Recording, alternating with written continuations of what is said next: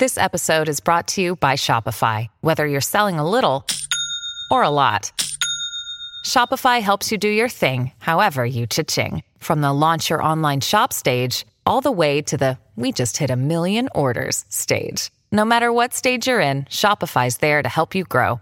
Sign up for a $1 per month trial period at shopify.com/special offer, all lowercase. That's shopify.com/special offer.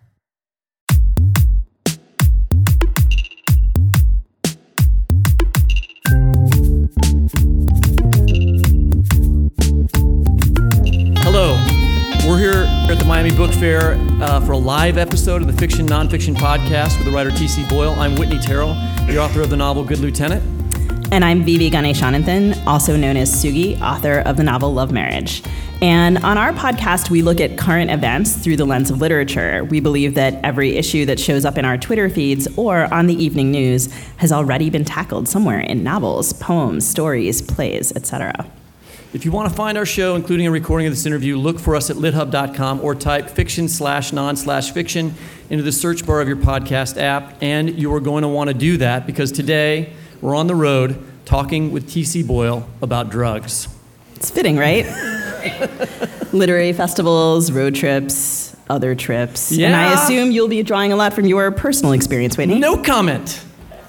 Fair enough. Well, we're delighted to have T.C. Boyle on the podcast. He's the author of 16 novels and more than 100 short stories, including his most recent novel, Outside Looking In. He won the PEN/Faulkner Award in '88 for his third novel, World's End, and the Prix Médicis Étranger in France for the Tortilla My Curtain. French accent's so much better. Well, than you that. do it. Prix Médicis Étranger. I speak Spanish.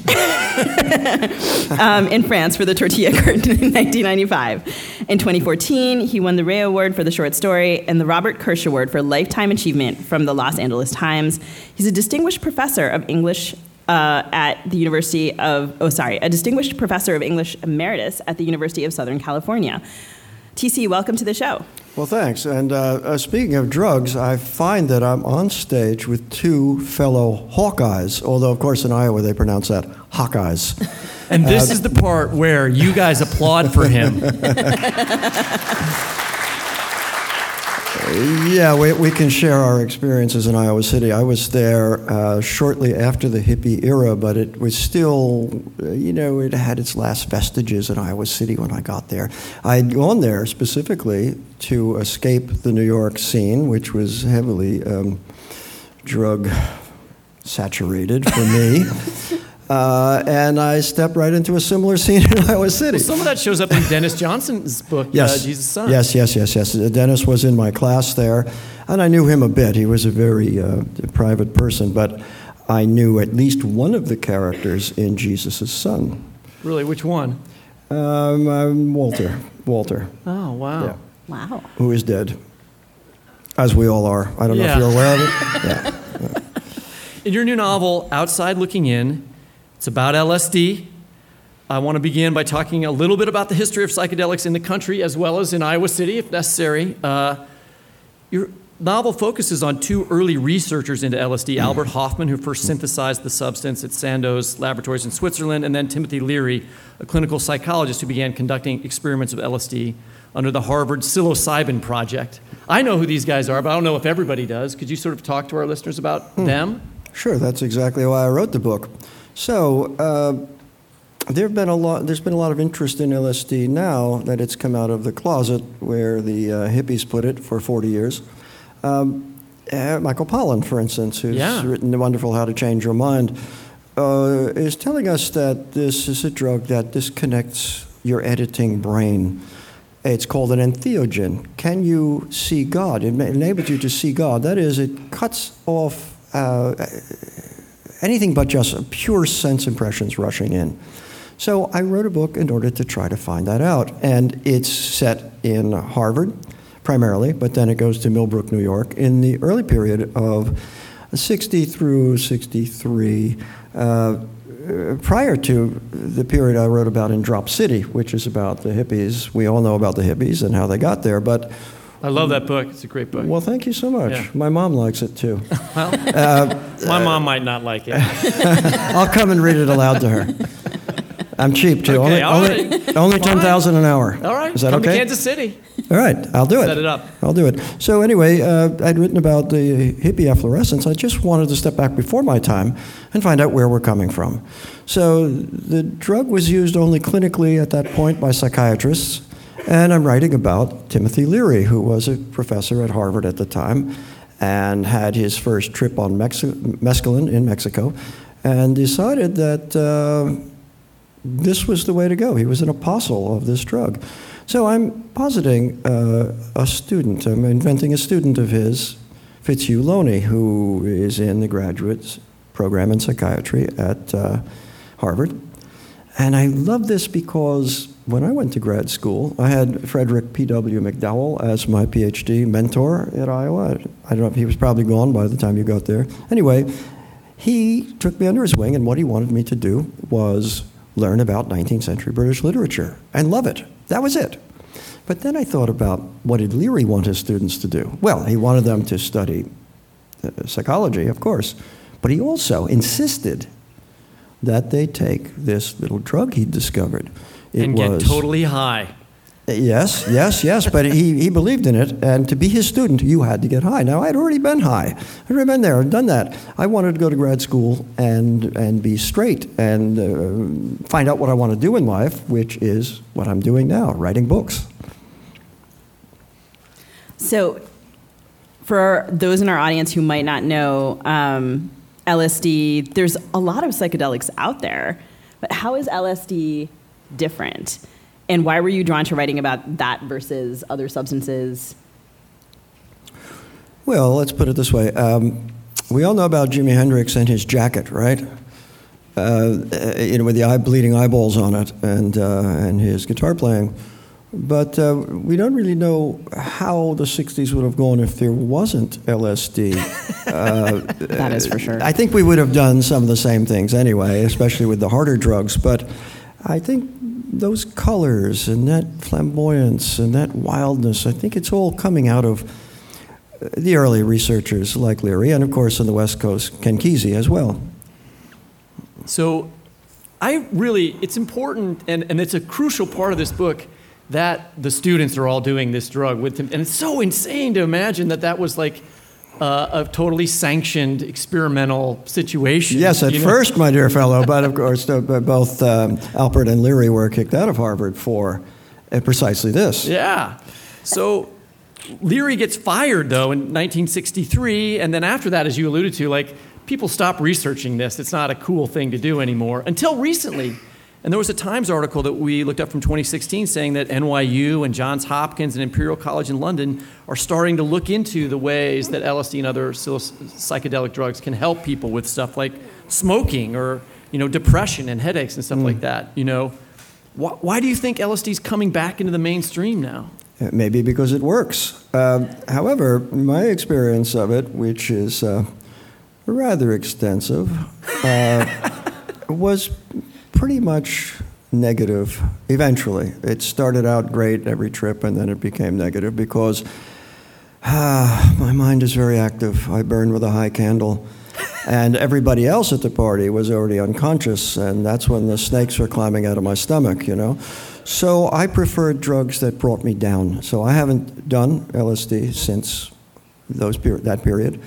And I don't want to do it, even though, by the way, I did a thing with Michael Pollan recently where we talked about this. He's a newbie. He's just done it now. Right. I don't want that loss of control anymore. I'm afraid, because the thing that means most to me is the creative process, which is a trip in itself, obviously. Every day I'm creating something, I don't even know what it is, and I have to follow it. And everybody here has written something. You have to get into a kind of dream state. Some days you get there, some days you don't. And I don't want to tinker with that. So you mentioned Michael Pollan, and you sat down with him and Eilert Wellman recently and talked about only having bad trips on LSD. And, when I think about, even for example, that first conversation where in the book Fitz goes into Leary's office, and what you're describing is sort of your desire to go to Iowa City and be, quote unquote, straight and figure out what you want to do with your life. I can kind of see that in Fitz and in his initial anxiety. considering that you had these bad trips, how did you think about writing about hallucinogens in a nuanced way when you had had this negative experience? Oh, shucks. I just make it up. It's fiction. The joy of it is to see where it's going to go. So I don't write much that's autobiographical. I'm not comfortable with that. I like to invent things and make things up. But Fitz is a little bit like me. Comes from an alcoholic family, has struggled to get himself into grad school, and has tried to put his past behind him. Not drugs in this era, it was then booze primarily. And I wanted to put myself in his shoes and see how that might have been. It seems like this would be a good time for you to read from the book. Oh, I'd love to. It's Okay. my favorite thing to do. Let's do it. So I will just introduce this a bit. I'll just read you a short section in which Fitzhugh Loney, the hero, who's a Harvard student, and his wife, Joni, are invited for a Saturday night session at Professor Leary's house. Now, Fitz, to this point, has resisted these sessions, but Leary has leaned on him rather heavily. If you want to be part of my coterie, you're going to have to be turned on to this drug. So here's just a little bit, which will describe the first trip that Fitz takes.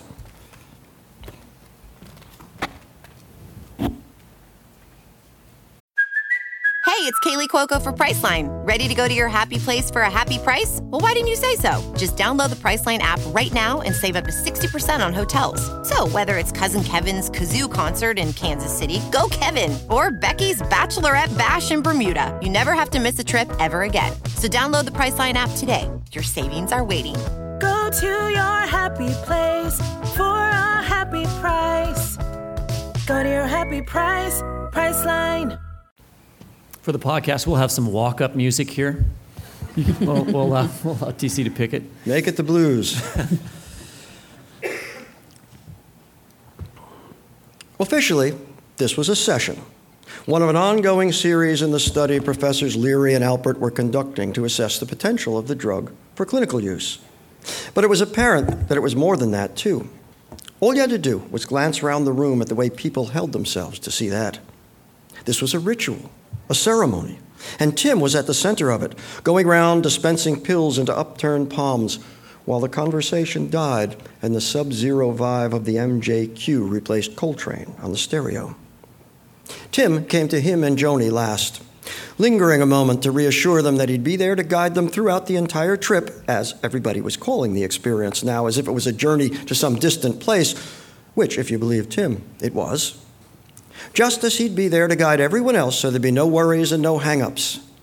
Just let it go, he said, handing him and Joni each a glass of water and slipping a brown prescription bottle out of the inside pocket of his jacket.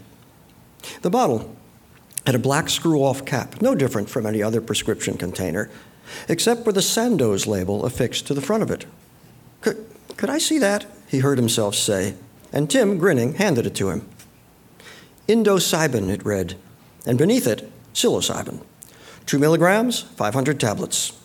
Then the Sandoz emblem, a triangle with a single S emblazoned in the center of it, and beneath that, research material, caution, new drug limited by federal law to investigational use only, followed by the usual warning, federal law prohibits dispensing without prescription. Well, Tim said, looking first to Joni, then him. Satisfied? He wasn't, not really. It certainly looked official, the bottle, the description, the warnings, but who was prescribing it? Tim?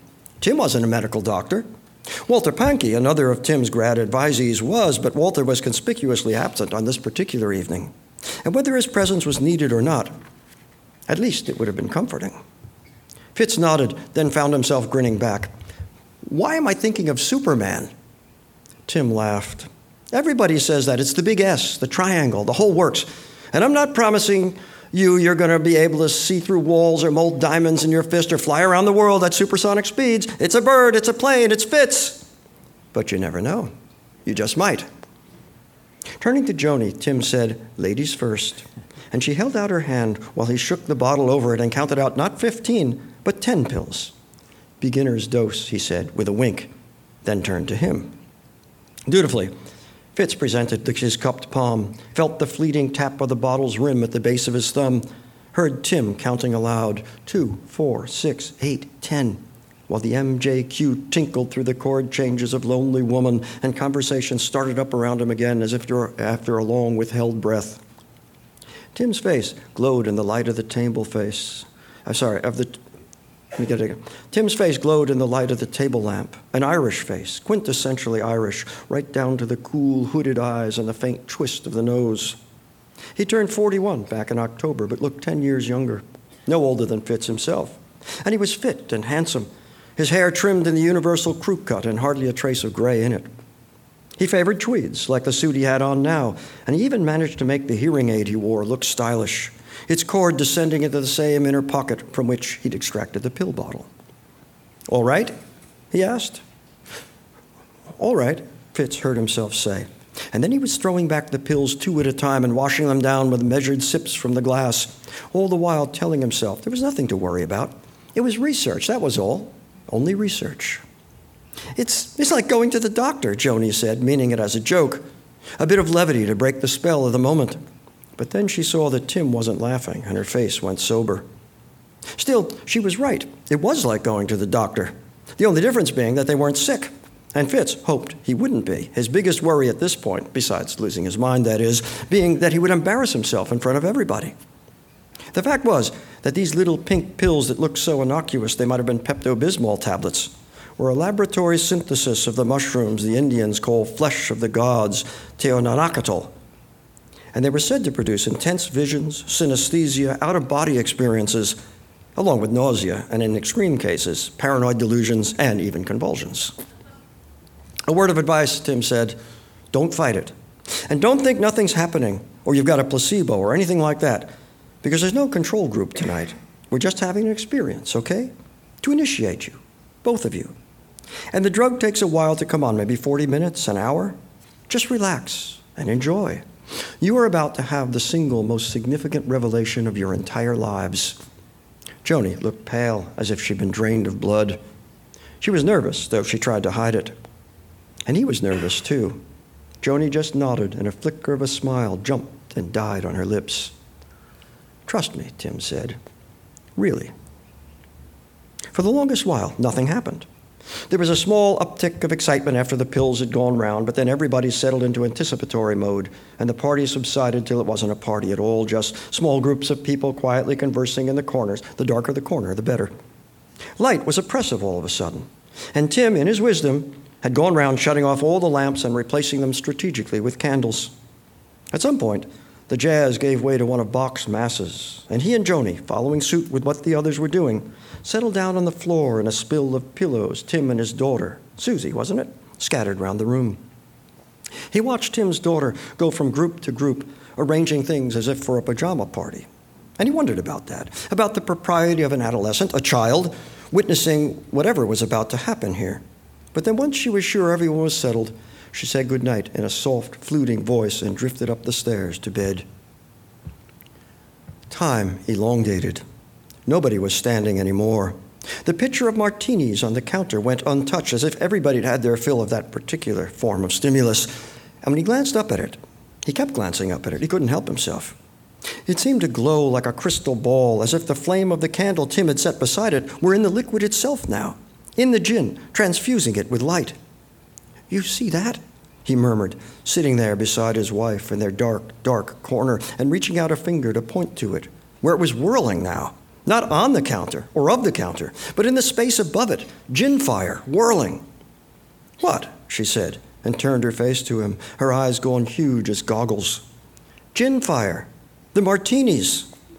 Bach's voices braided themselves, separated, braided again. She laughed. I'm not thirsty. No, he said, that's not what I mean. I mean, look at the picture, don't you see it? I see it, she said. You see what it's doing? Yeah, she said. Oh, yeah. Her voice soft and distracted, barely there at all. And the puppet, she said. Do you see the puppet? He didn't see the puppet. Not that he didn't want to, but now, all at once, every ordinary object in the room came alive, just as if it had a heart inside it, pumping blood. Highboy, bookcase, Persian rug, rocker, armchair, the nautical scene hanging over the mantelpiece. Everything stirring, buzzing, fracturing the room with light. And he said, I think it's coming on. And she said, yeah. Thanks.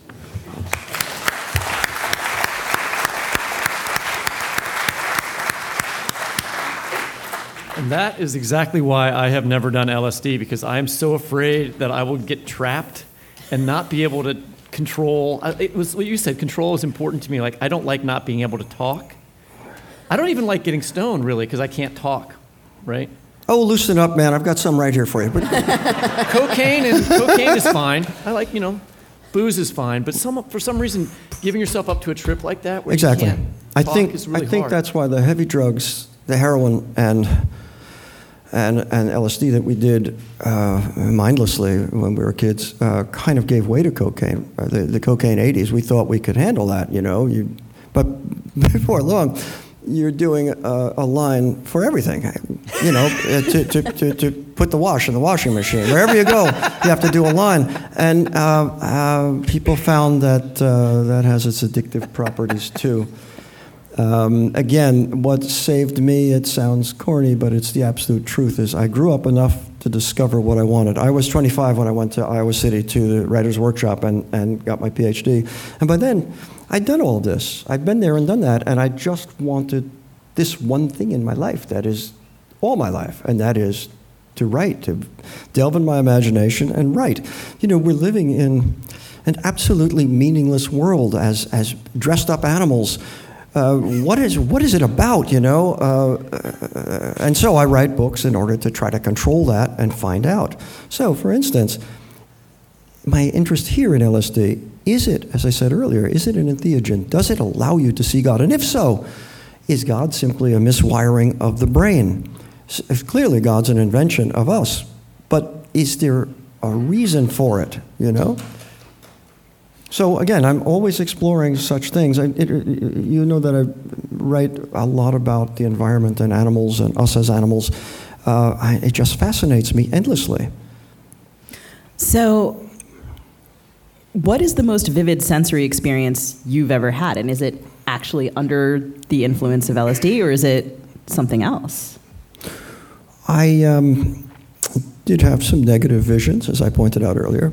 But in the beginning, it's all a lot of fun. And, things waver, and you see colors, and you kind of dream in the way that you dream while awake sometimes.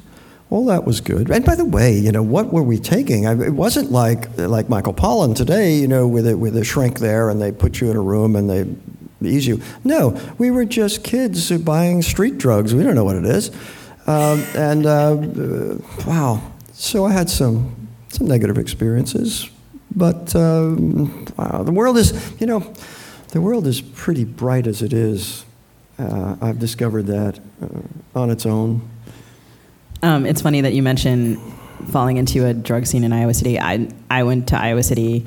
I guess I'm trying to imagine you falling into a drug scene in Iowa City. Me? I'm having a hard time. I didn't say that. Upstairs at Gabe and Walker's while the band was playing, right? There you go. I can't comment. But while I was in Iowa City, that was the time in which they started making you turn over your driver's license to buy Sudafed because there were a ton of meth labs. Oh. Yeah, I ran into some of that at the Fox Head. People were cooking things in spoons. Yeah. But yeah, I mean, it's interesting that you did all of these, you tried all of these things, and then you went there and you wanted to seize control in some way, and found that the actual world was very bright. And then all of the trips in here, it's just so interesting to read all of the different trips. And I think about, I teach at the University of Minnesota, and sometimes, you get a young student come in and they want to write, a story about drugs. Can't imagine why. And writing these altered states, it's like a particular challenge, right, to take the reader with you. So how do you do that? And it's part of the fun of doing this. So nothing is planned. I have never written any outlines or anything else. It just happens day by day in this trance, this state you get into. So writing a drug scene is like writing a sex scene or a violent scene. The beauty of literature is the reader supplies the images. You give the reader a guide, and each person sees it in a different way. So I think less is more in terms of this. You just heard a part of one of the trips in the book. There are maybe 3 other trips, but they're all described in this way. It's very descriptive. It allows you to get in and then flash on whatever you can see for yourself.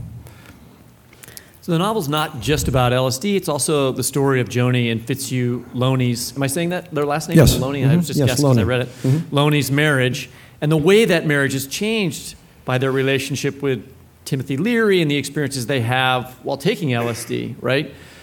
Do you think that the experiences, the changes they go through, are caused by LSD, or were they headed in this direction anyway, and it just sort of accelerated something that was going to happen for them? A little of both, I think. This is so interesting to me because it predicts everything of the hippies a few years later. Communal living, for instance.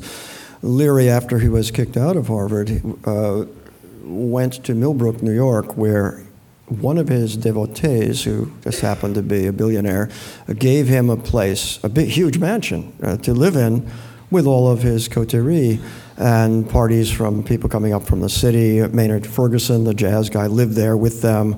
It was just a big extended family, communal living, kids, dogs, a monkey even. All of this stuff that seemed second nature to us, that is, having such parties, living communally, which I'm sure most of us have done.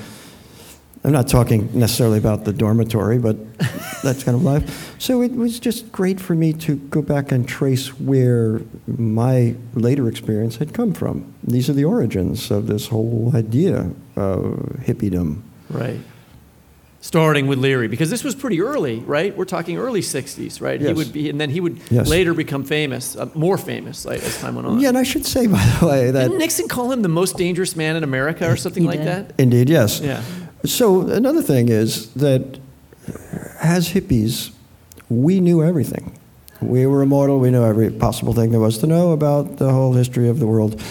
And we had done all our drugs properly and so on.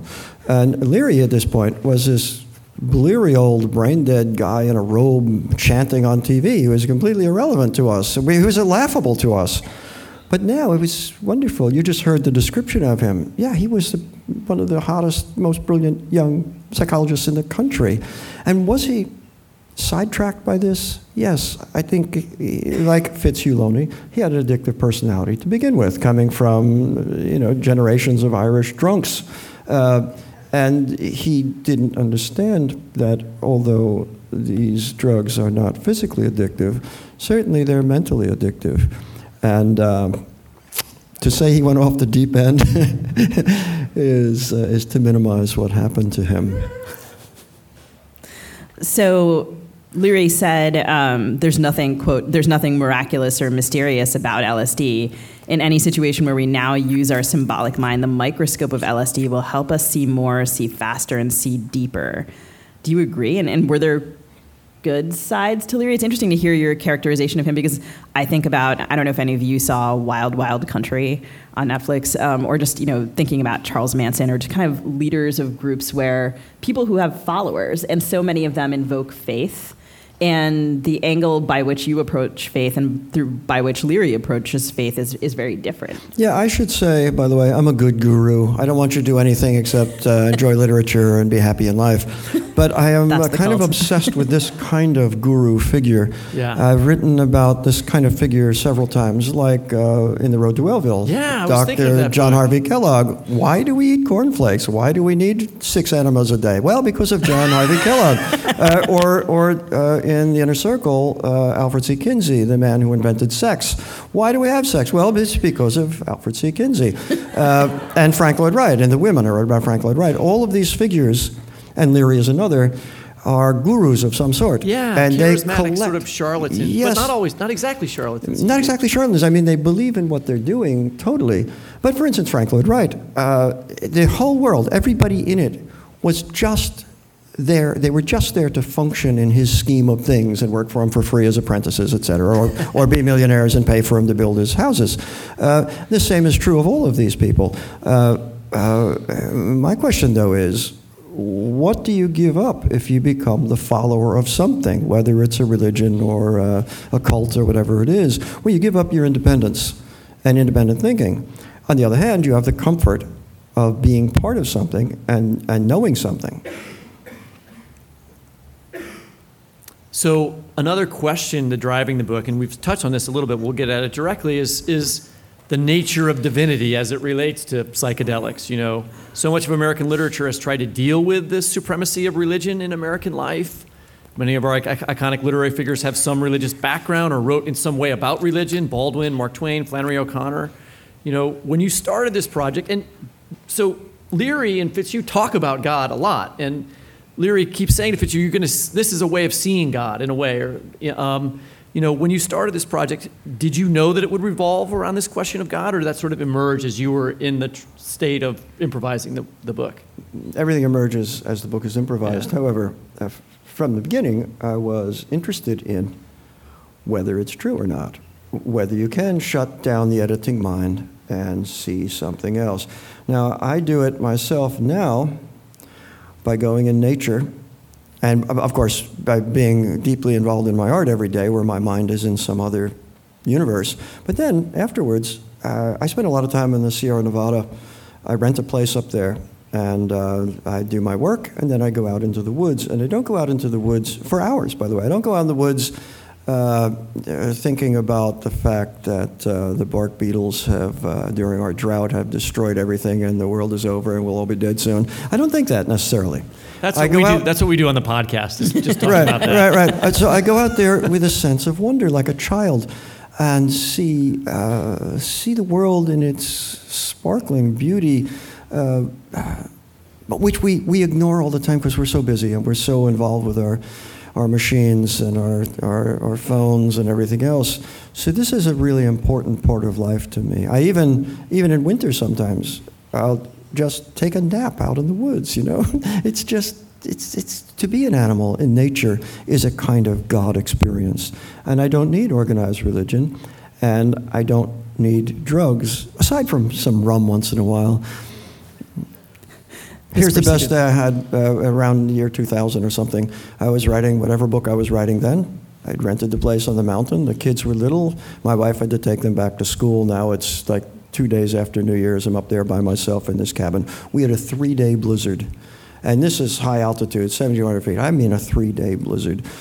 Now, I know every tree up there. I've been going there for so many years. I know every squirrel by name and the birds and everything else, no problem. So the best day I had that year, it was the 3rd day of the blizzard. I got a little housebound. So I took what was left of a bottle of rum and a book and the dog and went out into a whiteout blizzard and found a little sheltered place at the base of a pine deep in the woods, read the book, drank the rum, came home and built a fire. Doesn't get much better than that. Yes, well, we can applaud drinking rum.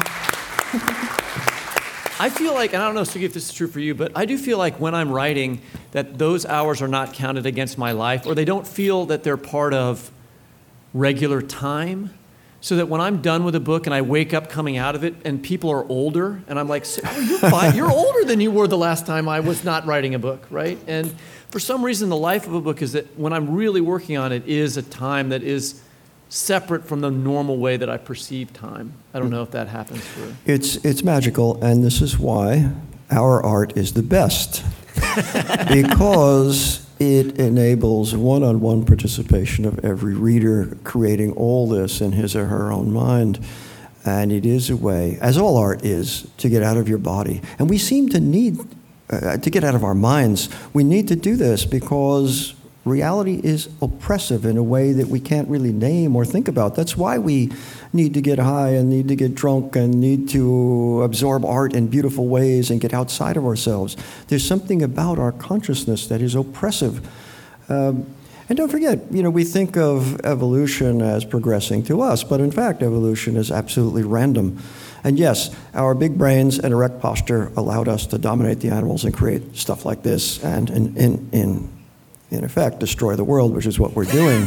But it also, maybe it's a backwater. Maybe it allowed us to get dominance over the other animals. But now it feeds on itself. Do we need this much mind? Would it be better if we had less brain and could live in nature again as when we were children?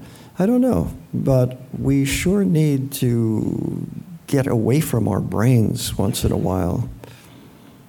And I think in reading, Whitney, you're talking about writing as a kind of trip, I suppose, and I think I would think of reading the same way, because I have synesthesia, which is a strange thing that I didn't realize was true until I was about 23 and was describing my experience of reading to someone who was like, "You have synesthesia." It was the thriller writer Matt Quirk, actually. And I had never heard the term before, and then kind of went and looked it up and realized that was true. So I see colors when I read. Never told me this. Well, this is what the podcast is for. We talk about things. All these people, it's kind of embarrassing.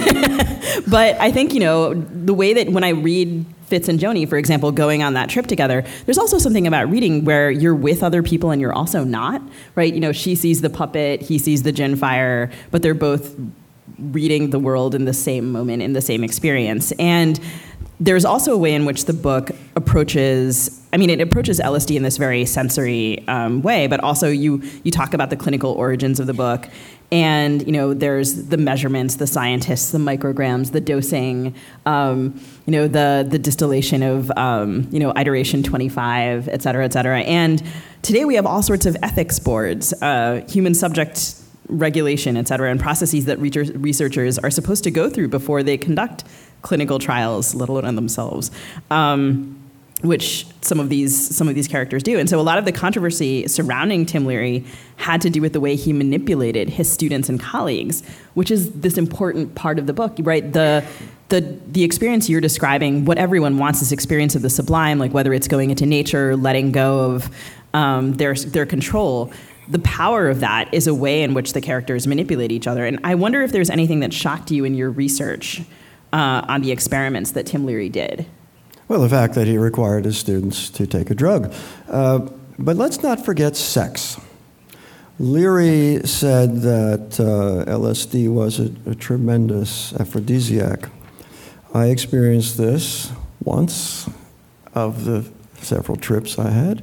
And so I ran with that, of course, as a way of getting the reader into the book and into the heads of these characters. So on page 95 of the book, you list some of the famous writers and intellectuals and musicians who were part of these experiments that Sugi's talking about. Allen Ginsberg, Aldous Huxley, Robert Lowell, Charles Olson, Maynard Ferguson, who you already mentioned, Charlie Mingus. It's quite a list, So what was it? What do you think attracted so many smart and creative people into Leary's orbit? Was it the drug? Was it the man? Was it the time period? Were they looking for something in particular? You forgot to list Dwight Eisenhower and Dick Nixon in that list. I think it's the time period, and the drug emerged at that time. Yeah. Again, having written Drop City about the full efflorescence of the hippie experience, I wanted to go back and see where it came from. And it was fun for me to look up the old jazz tunes and all of that. There's a lot of really good music in the book. I like that. I've never written anything without music playing in the background. I have to have music. It gives me a beat. I love to read aloud, as I did to you, because I like to hear how it sounds out loud. It's very important to me. In fact, when I'm working on a longer piece, I read to my wife every day after I'm done. And not so she can say, "Oh man, you got to change that," or "Gee, it's really good." It's just that when I'm doing it out loud in a performance mode, I can hear it. It's music to me, and that's very important. It also, in my case, enables me to jump ahead and make discoveries about what it is I'm doing and where it might be going. I don't know why that happens, but when I'm reading it aloud to her, I make those discoveries that I might make while, looking at the screen. But it's something different when it's musical and out loud.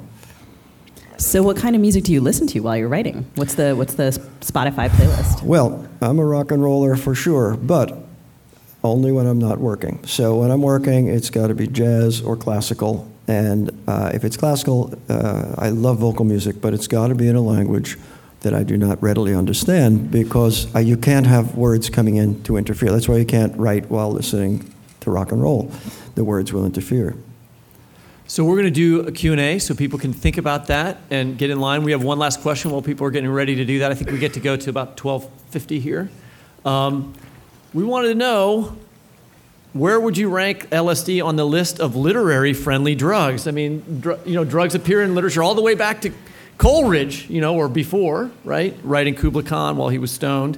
I assume it's behind alcohol, but maybe like ahead of cocaine. You mean in terms of frequency of use over the years? Or frequency of appearance in literature, like how often people like to write about it. Well, I don't know if I can address that exactly. Isn't William Burroughs on the schedule today? You're going to have to ask him, I think. Okay. Yeah. Yes, sir. Hi. This is kind of this is sort of historical fiction, which is something that I really enjoy, and I always wonder where the research ends and the imagination begins. And with that respect, I sort of have two questions.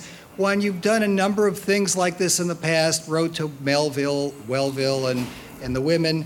Has the way you approached real-life events in your book, has it changed when you do historical fiction? Has it evolved? And the second thing is, this happened recently enough. It's 50 years ago, so it's that interesting time where some of the folks are still alive. So, as the Moody Blues would say, Timothy Leary is dead, but Richard Alpert's alive. Right. So did you speak to him? Did he get back to you? This got it? And then the final thing, as I read this book, which I'm really enjoying, this would make a hell of a movie. You have any nibbles on a book option?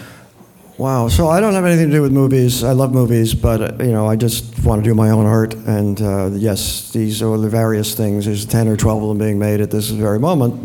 If they hit the screen, I'll take full credit for them. But until then, I don't know. Your first question, remind me about the history. Do I change the history? So how do you deal with doing historical fiction? Has that changed for you? I love the history itself. Now, of course, there are no rules in fiction. I could write my book about Frank Lloyd Wright and have him run over by a train when he's 10 years old. I can do that. I can have him transported to Tralfamadore if I want. But I love the fiction. I love the real history so much that I want to fictionalize it because the real history doesn't give you point of view. And I want to put myself or you into a character's brain to get the point of view. What must it have been like? And so, and further to your question, I think of Ed Doctorow, who I love, who only wrote historical novels. I was on stage with him once, and someone asked this question, and he said, well, many writers fall into the trap of loving the research so much, they forget the object of the research. And the object of the research is to create a work of art and not be an historian. So at some point, you have to realize you're not going to know everything. And you also don't know what direction you're going to go in. So at some point, the note-taking and the research stops, and a voice begins to click, and you follow it. Yes? When you're working, what jazz do you listen to, and how has that evolved? And a second, unrelated to that, reflections on creativity, what it does for you, how much of it can be taught, mainly the jazz. Okay, so I'm listening primarily to the jazz of my youth. John Coltrane is my hero. The first art I ever understood what art was and why it's great was not from school, although they tried to tell us. It was from listening to John Coltrane, and it just illuminates me to this day. So jazz of that era, but also some contemporary jazz as well. Creativity is something that we are all born with. If we're very lucky, we get to discover what the outlet is. And I'm lucky because I got to go to a liberal arts school. I went to SUNY Potsdam, the music school, playing my saxophone. I could stand on my head and play anything. I could play a sight reed. I was a complete lunatic with it. But I didn't really understand the kind of music they meant us to play or its feeling, and so I flunked my audition. Meanwhile, here I am in a liberal arts college. I'd always loved history, as you can see. So I said, okay, I'll be a history major. Second year, we had a course in American short story, and I discovered Flannery O'Connor, also an Iowa grad. That's right. And it blew me away. Here, a good man is hard to find, specifically. Here is a familiar scenario, hilarious, from sitcom, the family going on a trip. And it turns black, absolutely black. I was blown away by this. So I said, okay, I'm a double major, history and English. Third year, I blundered into a creative writing classroom, and here I am. So yes, we all have creative abilities, but can we find them? Yes? Hi. I experimented with LSD on my own back in the day, and I was one of those people. I would just take it, and I look back at it now like, why did I do that? You know, I had some good trips and some bad trips. I really enjoyed the book, and to the first gentleman's point, yes, this was a fairly recent thing, and you might have been able to interview some people that actually lived in the mansion and went through this. And I found it very interesting, the whole thing with Fritz and Joni, and how at some point he just lost interest in he was supposed to be writing all this time and doing all this, and then he got so involved in the situation around him that he just lost his total focus. Okay, so I love what you're saying, and the answer to your first question is, why did you do it? Because you were immortal then. Right. That's why. And further to your question. Yeah. If you know of any people that... Oh, yeah. I'm sorry. I meant to address this earlier. I've never had a journalistic background. I'm not comfortable with going and interviewing people. I would rather absorb material myself. I will often go to a place, like I went to Millbrook, for instance, and see a place. But I don't really want to interview people because it might color what I'm doing in a way that I want to be absolutely free form. So, no, I mean, so Adler's alive still. I have no interest in talking to him or anybody else, and I'm sure he has no interest in talking to me. I'm creating a scenario out of my own mind of historical information that interests me. That's it. Just one last thing. Do you still live in a Frank Lloyd Wright house? I do. I live in his first California house, which is why I wrote The Women, in order to find out about him. When I left 2 days ago, it was still standing. It's from 1909. But poor Frau Boyle is there alone, so it might just be sawdust when I get back. Yes? Oh, so my question kind of follows on to and we're right. I'm just going to say we're right at time, so I think this is going to be our last question, okay? Okay. So I really enjoyed the book, and I got very much wrapped into the whole story about Fitz, and so this is kind of an authoring question, because it sounds like you don't necessarily plot like the whole thing out when you start. As a reader, I mean, I just was so frustrated towards the end because I just wanted to like smack him over and over, like, snap out of it. And that, I didn't really get that that release that I was looking for from a resolution standpoint, after the climax. And I'm just wondering, from an authoring standpoint, do you think about that kind of thing? And why did you choose to not let the reader feel really great about how things ended? Yes, okay. Well, I think I was cut out of a few books in the introduction. This is my 28th book. And included in that is like 150 short stories. So I have to find endings to stories. Each one is different. In this one, I felt that kind of slap in the face at the end would do it for you because it brings you back into the book. The Tortilla Curtain, for instance, which all the students read and so on, and they ask me about the ending. It ends with a gesture, as this one does. Well, what does that mean? The author is forbidden from telling you what it means, because then it's meaningless, because you have your own ideas. The Tortilla Curtain ends on a gesture, and if you reread that page once, twice, maybe, it brings you back in so that you are now reviewing all the themes of the book. And I hope that the ending of this one is a kind of slap in the face, and it brings you back to do that. And I think you also can project into the future what's to become of Fitz and Joni's relationship. I think you already know. Thank you very much, T.C. Boyle. Thank you.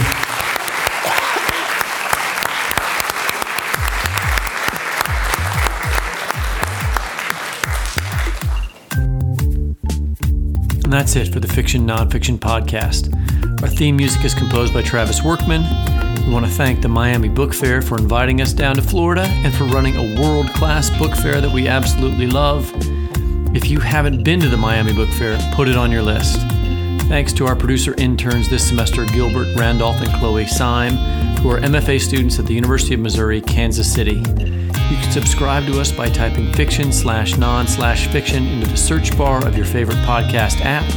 You can also listen, find previous episodes, and read excerpts from our interviews at the Literary Hub website, lithub.com, where the fiction nonfiction podcast page is listed under the Lit Hub Radio tab. If you value discussions like this one, take a few seconds to give us a rating on Apple Podcasts. We'll post a link to the books we referenced this week on Facebook at FNF Pod, on Twitter at FNF Talk, and on Instagram at fiction.non.fiction.podcast. Happy reading from Miami.